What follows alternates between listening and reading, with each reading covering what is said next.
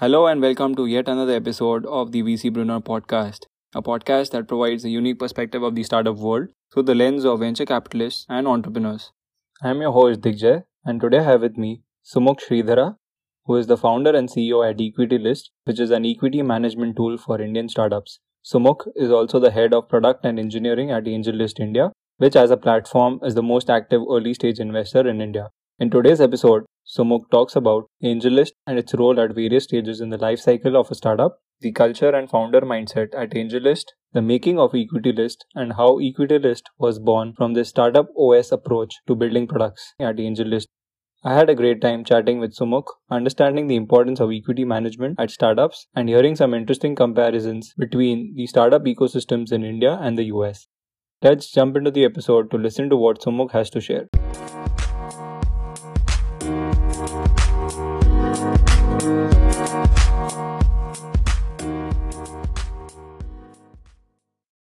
Welcome, Sumukh. Welcome to the VC Bruner podcast.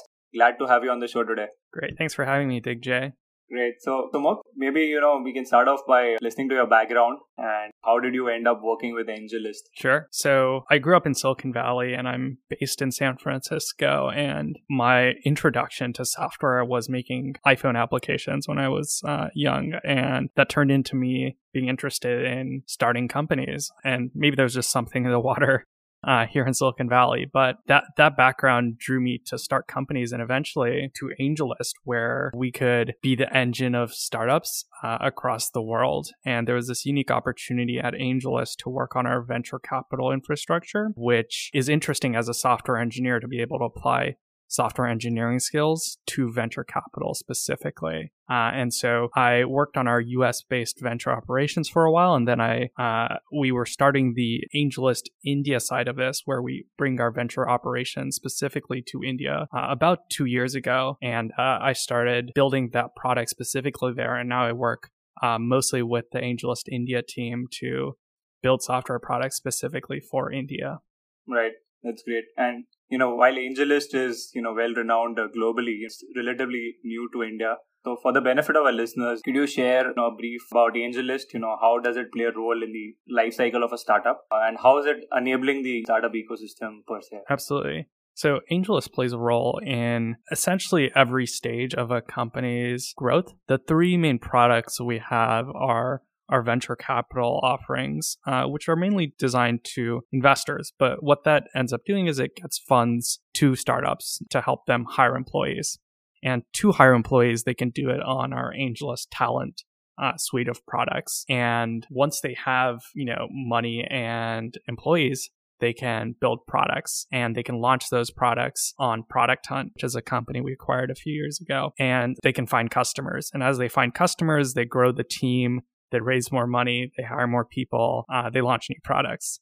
So if you think about the three things a startup needs, AngelList is there to provide all of those three things through different product offerings. And most people know AngelList specifically as a way to find jobs at startups, and it's a really great tool for that. But the broader scope of our product offerings is helping investors invest in startups, then helping startups hire talent, and helping them launch their product. Right. So it basically completes the entire life cycle, right? From fundraising to recruitment to finding customers. Right. And AngelList wasn't always doing all three parts. The origin of AngelList and why it's called AngelList is when it started, it was literally actually just a list of angel investors. And the founders of AngelList were curating startups and sending them to investors in an email newsletter fashion. And one of those startups that was on the email newsletter was Uber. And so a bunch of investors found Uber through this AngelList email, and they were able to invest in one of the greatest venture returns of this decade. So that's the early version of AngelList. And over time, it expanded to include the talent products, which helps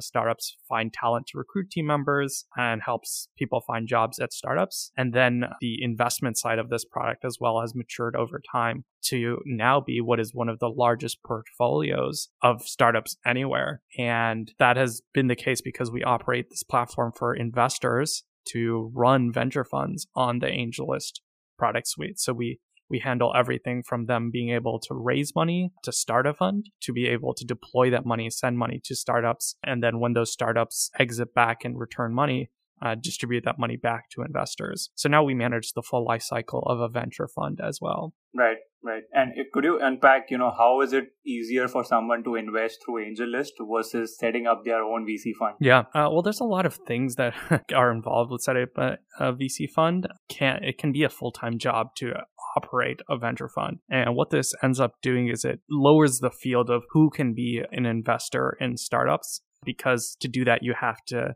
jump through all the legal hoops of fund administration, raising capitals. AngelList just gives you rails to make that a lot easier to do. And the way that plays out is we see a whole new class, and this has been the trend in the last few years, and I think AngelList played a big part in this, is essentially operator investors. So it's people who are running startups or executives at high growth companies, and they're able to raise capital and deploy into startups because they can use tools from AngelList to run their fund while still doing their day job. So that's one way we make it easier, is we essentially standardize the whole process, and we can do most of it through software, which makes the cost go down as well for investors to set up a fund. The second side of it is there's another side of access. There's a group of people in Silicon Valley and in India who have access to really good startups, but there's a lot more people who want access to the asset class than have access to the really good startups. So what we've enabled through our syndicates model is investors can create a syndicate of high value add, what are called limited partners, or essentially backers, to invest behind them into their deal. So let's say you, DJ, find a really good startup investment opportunity. You can then syndicate that out to a bunch of people that are in your network who might not have had access to that company, but can provide value. So maybe they're an executive at some firm, or they have a lot of experience in the space. And what you can do with the AngelList Syndicate is you can essentially have them all invest in one special purpose vehicle to the company. So that makes the logistics for the company a lot easier because they're only dealing with one check. But it also makes it possible for all of these other people who might not have had access originally to be able to invest in high growth startups. Right. So in a way, it's democratizing, investments. And for those who don't have the time to go out fundraising from LPs and managing the fund itself, AngelList can be a very easy and convenient way to do that. Absolutely. Yeah. Great. You mentioned about AngelList having one of the largest portfolios. Could you speak to that in terms of numbers? Sure. And then I'm assuming there's a lot of data that comes out through the platform because of those numbers and because of the scale.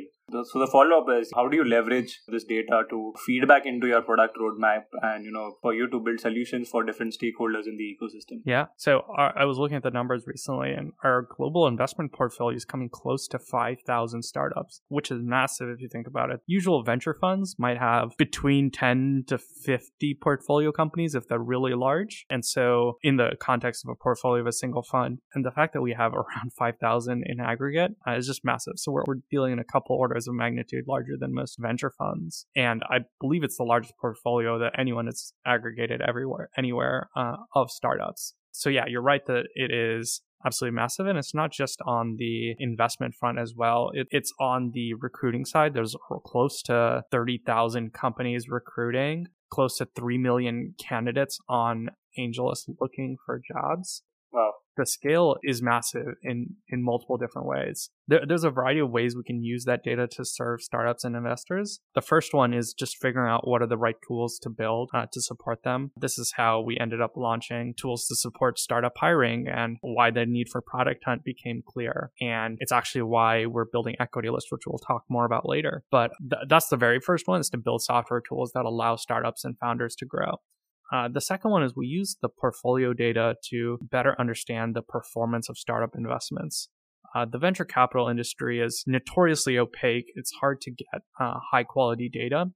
You might think that there's a lot of really good data out there with like Crunchbase or like all of these other like aggregators, but like to be able to produce insights, you need to have really high quality data, and it's hard to get. And so we have a unique position in that we have access to our own portfolio of companies, and we can do a lot deeper analysis there. One of the tools we published from that analysis is actually a fund performance calculator. So this is a tool for VCs to understand how good they are, essentially. And that seems like might be an obvious thing. If you're good, you're good, but it's not quite that simple. And the state of the art before was essentially a quarterly report from a firm that surveys a select group, a handful of other venture capital firms, and to get like a quarterly percentile benchmark. So essentially, if you're a VC, you might know with a few months lag if you are in the top 25%, above average, below average, or in the bottom 25%.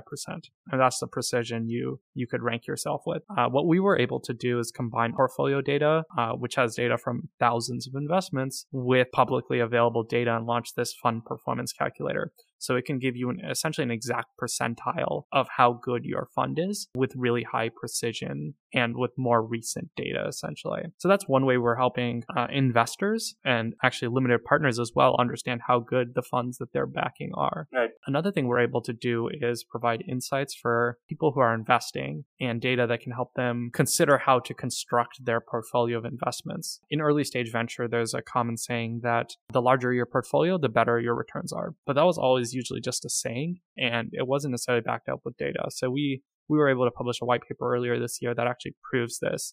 And the number that came out of that was that a typical investor with a 100 investment portfolio outperforms the typical investor who only made one investment by about 9% a year, which is pretty significant. Yeah, and there's a variety of other conclusions we have. They're on the AngelList blog if you want to read them. But the short answer is that data helps us surface unique insights about the industry, and it's only possible because we have access to this huge pool of data. Wow, that's really interesting. And you spoke about AngelList a bit, and that's where I was going to come to. You're not just running the product, but you're the CEO and you're managing the product end to end, almost running it like a company. So maybe you could talk to us, about the genesis of the product and, what's the core problem that AngelList is solving for founders and employees at these startups. Sure. So like I mentioned earlier, our goal at AngelList is to help startups. And within our portfolio, we were able to see that companies in India were actually struggling with equity management, especially as they scale up. So the state of art about how to do it was managing spreadsheets. And I love spreadsheets, but as you grow and scale, it becomes an unmaintainable solution to manage your company's most valuable resource, which is your equity. So we noticed that this was a hole in the market and that there was no great solution for our companies, and our companies were spending a lot of time managing this. The challenge for startups specifically is in two parts. One is it's managing your equity that is in spreadsheets. It becomes hard to model and prone to errors. And so that results in a lot of legal fees and paying lawyers to improve your cap table at every round, and also just doesn't help you understand what could happen if you raise another round or if you get acquired. You don't quite have a clear picture of that. The second is that managing hypergrowth becomes very challenging. If you're hiring 100 employees every quarter, managing issuing equity grants becomes tedious. It essentially takes one or more full-time finance team members to be able to create grant letters, track vesting events, do all of the manual reporting to calculate how many unit options have been vested, etc., that are required. And so the way that Silicon Valley startups solve this is they have access to a variety of software products that help them manage this process. And we noticed that startups in India don't have access to the same level of tooling. And so it was an opportunity for us to build this as a tool for the entire Indian startup ecosystem. Right, got it. So, you mentioned that, have multiple tool options which, help them solve this problem. If you could unpack, how exactly is it, different in the US versus the India markets? Yeah. In the US, there's a variety of unique instruments. Ultimately, what we're dealing with when we're talking about equity and startup instruments is we're talking about securities, and each country has its own securities regulations. And then options are also a form of security, but they're actually a very complex financial instrument. And there are specific rules and regulations around how you exercise and grant options and account for them that are different in the US compared to India. So that's the first one, is that just as a baseline, there is a different set of financial requirements. For example, something in India that's unique, that's not quite there in the US, is minimum vesting periods. It's actually regulated by law in India that there's a certain minimum vesting period for options. And that's not something that exists in India. And there's other differences. For example, there's these classes of instruments called preferred stock, and how that's implemented in India versus the US is reasonably different, enough so that it's not possible to really use a US-based product for an Indian entity and be comfortable with its accuracy.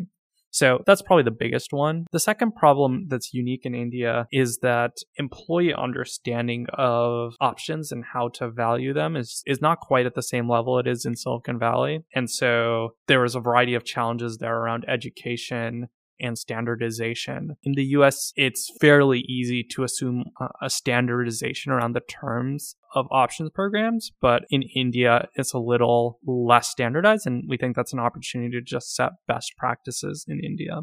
Right, makes sense. And seeing some similar tools, prop up very recently in India as well. How is EquityList trying to differentiate itself in the market? Yeah, I think AngelList comes at this from a unique perspective that's hard to replicate. We're able to take all the insights from managing our portfolio of 5,000 companies and our software skills in building tools for startups and put that together to create a unique product that's really useful. But beyond that, the biggest differentiator, at least when we're talking to companies, is that our product suite is actually free. So we're offering this entire suite of products completely for free to startups. The most common piece of feedback we get when we're talking to founders is that this is something they would pay for because it delivers enough value for them. But we've just decided to make it available as a public good for the ecosystem, because we think startups, investors, and employees will all benefit from being able to use this tool, and that it'll level up the Indian startup ecosystem. So that's one thing. And the other side of it is that we're building this product suite to serve from the earliest stages of companies all the way through exits with thousands of employees. And how we've implemented that is by building special tools that will grow with the founders and the startups. The way that looks like is we have this tool that generates documents to set up an options program just by filling out a few forms. And these documents would otherwise cost thousands in legal fees. And another way we do that is by providing advanced tooling that's useful outside of just equity management, like data rooms. One piece of feedback we heard from a founder is they'd have to pay another company.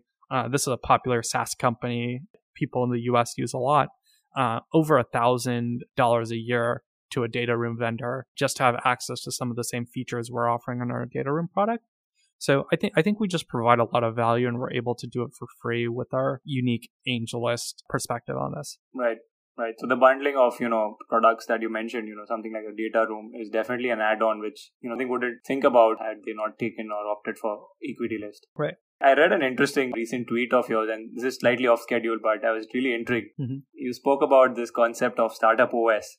Could you elaborate, that concept? I found it very interesting. Yep. And tell us, how does that perspective help you think about products at AngelList? Yeah, absolutely. So this is something I think about when I'm also an engineer by training. I build products, and I was thinking about how an operating system works and how you're able to create a lot of value by building a base layer.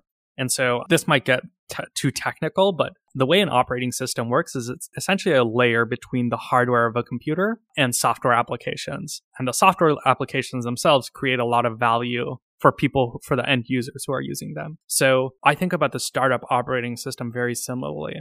It's a way for startups to access some of the fundamental underpinnings of how companies operate.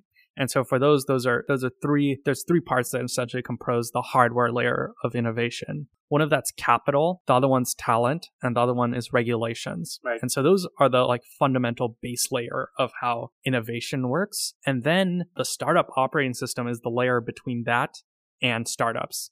And in the US, what that looks like is it's tools like Stripe that allow companies to access the payment layer more easily and build value.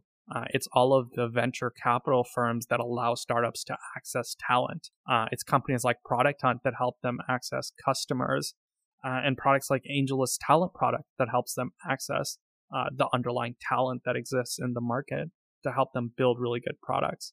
And because they have access to all of these tools to get capital, talent, and regulations, they can build big companies that produce innovation and impact for the economy. And so when you look at the startup operating system in the US, it's very well developed. There's a variety of tools that startups can hook into to just grow. And whether that's HR, whether that's equity management, whether that's talent, whether it's financial services, all of those already exist. But if we look in India, some of those tools are not quite there yet. What that ends up doing is it makes it harder for companies to grow. It's like trying to build without AWS. It's just a handicap on the growth rate of companies to have to think about certain underlying principles like data centers. And if you're able to arbitrage that out, you can produce a lot of additional innovation in the ecosystem. So that's broadly how I think about the startup operating system, and it guides our product development philosophy, which is that if we are able to build the tools to allow startups to grow and help catalyze the growth of other tools in this operating system, that will be a net good for the entire ecosystem and will help it grow and mature.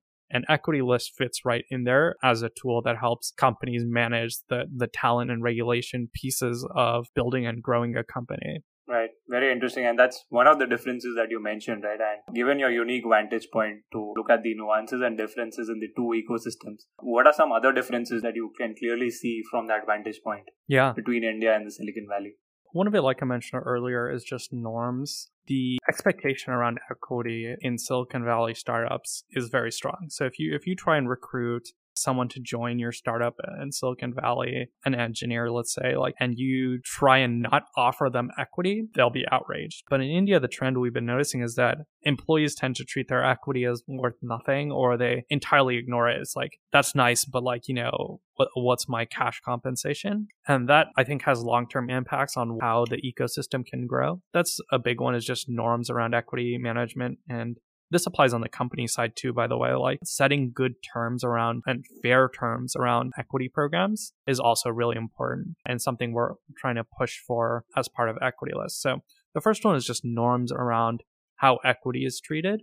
The second is there is a prestige of starting something, or just an allure of starting something, that I think is not quite as common in India. The difference is the way I perceive it. So I went to Berkeley, but within my friends and folks I know who went to another university in the Bay Area called Stanford, the common ecosystem is equally advantageous or socially prestigious to be saying you want to start something than it is to say you want to work at Google. Yep. And I don't think India is quite there yet, where the allure of starting a company is as prestigious as working at a big company. So that's just a kind of a mindset change, and I think that'll change over time as we see more and more examples of companies that are grown in India and become really big. So yeah, those are two big differences. I think the thing that's common between the two is, first of all, there's people who are really smart. I think that's universally true. The extent to which India values STEM talent is really high, and that's actually a big opportunity to create innovation. And there's a saying in venture capital, which is the world isn't really constrained by capital. I think that's a common misconception, is there's not enough money to fund investments. At least in today's economy, there's plenty of money to fund good companies. What's missing is there's quite not a lot of people who, really good people who want to start companies. That's the biggest constraint. It's not even good ideas. There are plenty of ideas out there. I think what we need is more people working on it, and that'll just be a net good for the world. Right. Very interesting. So one thing that you would, want to pick to change for the Indian ecosystem, what would it be? I don't know if I'm smart enough to understand the entire picture and figure out the one thing I would change, but I can relay what I've been hearing from investors and founders. The most common one from investors is, and actually both of these relate to government policy, which is an interesting anecdote. But the first one from investors is there's a discrepancy in between how gains from investments in unlisted companies versus listed companies, and that essentially rewards investing in listed companies over investing in unlisted companies. And so that creates a disincentive to invest in private companies, which I think is not a great idea. But again, I'm not smart enough on specific tax policy to weigh all the considerations there. I just know that that's something investors talk about a lot. And then on the founder and employee side, I think there's an opportunity for India, and I may be biased because I see this problem a lot during the course of AngelList, but to create an innovative solution for startups around how ESOPs are taxed. Currently, options face this problem of essentially double taxation, where you're taxed both at exercise and when you sell, and that creates really tough problems around how to manage equity if you're an employee. And so I think it'll just be a net good for the Indian ecosystem if the tax policy was simplified there. But again, I'm a bias because I see this problem all the time. It's entirely possible that there are other bigger things to be changed as well, but those are the two that I see most frequently. Yep, great. Yeah, I just want to switch gears, at this point and talk a bit about the culture at AngelList. I've read a lot about hiring where they clearly lay out that, we are hiring people that can, operate as founders, even if they are engineers or product managers. So if you could, describe this work culture and how has it helped you personally and the employees at AngelList accelerate their growth? Sure. The way I heard it described was that AngelList essentially hires people who operate like founders. And what that means is not that everyone's, working 120 hours a week or whatever. It's more about a mindset about how you build products and how you grow them. So everyone essentially operates like an owner of the product, which for one thing makes it more fun and interesting to work on as a team. The second one is in terms of how it helps employees. I think the success metric for everyone who reports to me at AngelList is that when they leave AngelList, I either want to see them join an early stage company to help them grow or start their own company. And most of the people who leave AngelList actually end up starting their own companies. Part of that is also an input bias where when I started at AngelList, around 50% of the people had actually already started companies before, myself included. So there's a certain operating mindset about working like a founder. And the way that channels down to day-to-day work is it means that people are empowered to make decisions about their work. So the principle to follow, and I think this is a good management philosophy, is let people who are closest to the work make decisions about how the work gets done. And that's just an empowering place to work. So that's the short answer, is it creates an interesting place to work and a place where essentially trains you to be a founder. And that's an interesting and unique opportunity to have. Right, absolutely. And, it brings in a level of complexity where, there are shifts in priorities and mindset that you need to make, right? While you're thinking like a founder, an operator, and then, thinking like a CEO. Yeah. So how do you straddle, between those different mindsets? Yeah. I mean, I think this is just a classic founder problem where you're like, you have to manage the long-term vision as well as the day-to-day execution. And that's just like a core skill of being a founder, is you're dealing with things popping up on a day-to-day basis, but you're also thinking about the long term. In terms of how you manage it, I think a lot of it is just working with really competent people to help solve a lot of these issues where you're able to trust other people to do their scope of work and do a really good job, which allows you to not have to be looking after many things. You can focus your attention on specific tasks. I did an analysis of my time when I was working on the US venture team about how much of my time was spent on overhead tasks. So things like mandatory meetings or just meetings, like large meetings in general. And I found that number was less than 10%, which I think is really, really good in terms of managing overhead, especially benchmarked to other companies. So I think the answer is there's just an environment that allows you to do that. I don't know if there's any specific strategies you use other than build good products. Right. So, I mean, the culture itself is, empowering enough for people to settle in that mindset and be able to manage that with time and experience. Yeah. And there's this one last question before we jump into the rapid fire questions. And I couldn't resist asking this. Naval has been an important pillar behind AngelList. He's done so much for the ecosystem. We all are a big fan of his, deep insights on not just startups, but, the way he approaches life, talks about habits and, some of these topics at a deeper level. What kind of an influence does it have on people on the team, working at AngelList, and how has it affected you personally, having him on the sidelines? Yeah. I think Naval plays a very important role in AngelList. The early stages of AngelList were essentially products that Naval could use to do Angel Invest. He was essentially the person we built products for. So we realized that Naval is running a company, but he's also a really good investor. So what kinds of product could we build for him to allow him to scale up? And so that's how syndicates were born. And we realized that we should let people run venture funds, but not have to do all of the normal complicated work behind running a venture fund. And so we created this venture fund product that Naval is able to use. And so Naval brings a really good perspective on essentially our ideal user, but also and this is true more generally too. Some of the best investors that I know personally are actually AngelList employees. And so this combination of investing skills plus ability to build new products or innovate on new products is really important. But I also want to say that at the end of the day, actually building this company is team effort. Naval is a great user and leader, but the great reason that we're able to build all of these things is because we have a strong team that I guess ultimately Naval was responsible for helping hire and grow. But the reason AngelList is able to do all the magic it does is because it has a really great team who operate on the same principles, and which we talked about earlier, like working like a founder. And the reason we have those principles and the reason any company has a culture it does is that it's an outgrowth of the founders. And so essentially you see it day to day because of the culture. But Naval is also just the canonical user for what we build on the investment side.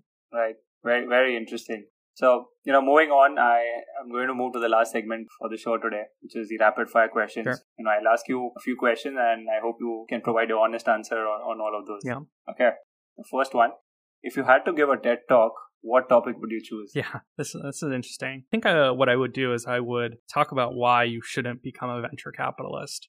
Right. Very interesting. Any specific reason why you would pick that topic? Yeah, I mean, I have a lot of reasons, and this core one is I notice a lot of my smart friends are attracted to the lure of being in venture capital, but I think once you dig and have a better understanding of what you actually do, especially as a junior venture investor, and what that actually looks like versus what it appears to look like outside of the box, the job itself becomes less appealing. And so far, among all of my friends who have considered taking a venture capital role, I have a 100% hit rate at convincing them to not join a venture capital firm. Instead, go to grad school or start a company instead. That's really interesting.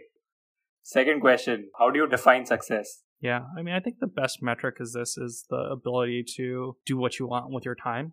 It's having the optionality to say yes to things you care about and no to things you don't. Yeah, that's probably the most succinct way to put it. Right. Okay. Next question, people from the startup ecosystem that you look up to and inspire you. Yeah, there's so many, and it's so hard to count and recall, and I don't even want to name anyone because I don't think I could do justice to all the people who have helped along the years and have been helpful. So there are so many people that I look up to, but specifically I'll cite like an example. I particularly admire people who remind us that it is possible to both be nice and do really well in Silicon Valley and startups in general. I think it's a really common thing is to say you have to be ruthless, very aggressive and mean, and like you have to be the like Steve Jobs personality to really do well. And that's not true, I find. And there are a lot of people who I've worked with personally, but also generally who do a good job of reminding the world that you don't have to be a jerk to do well. Yep.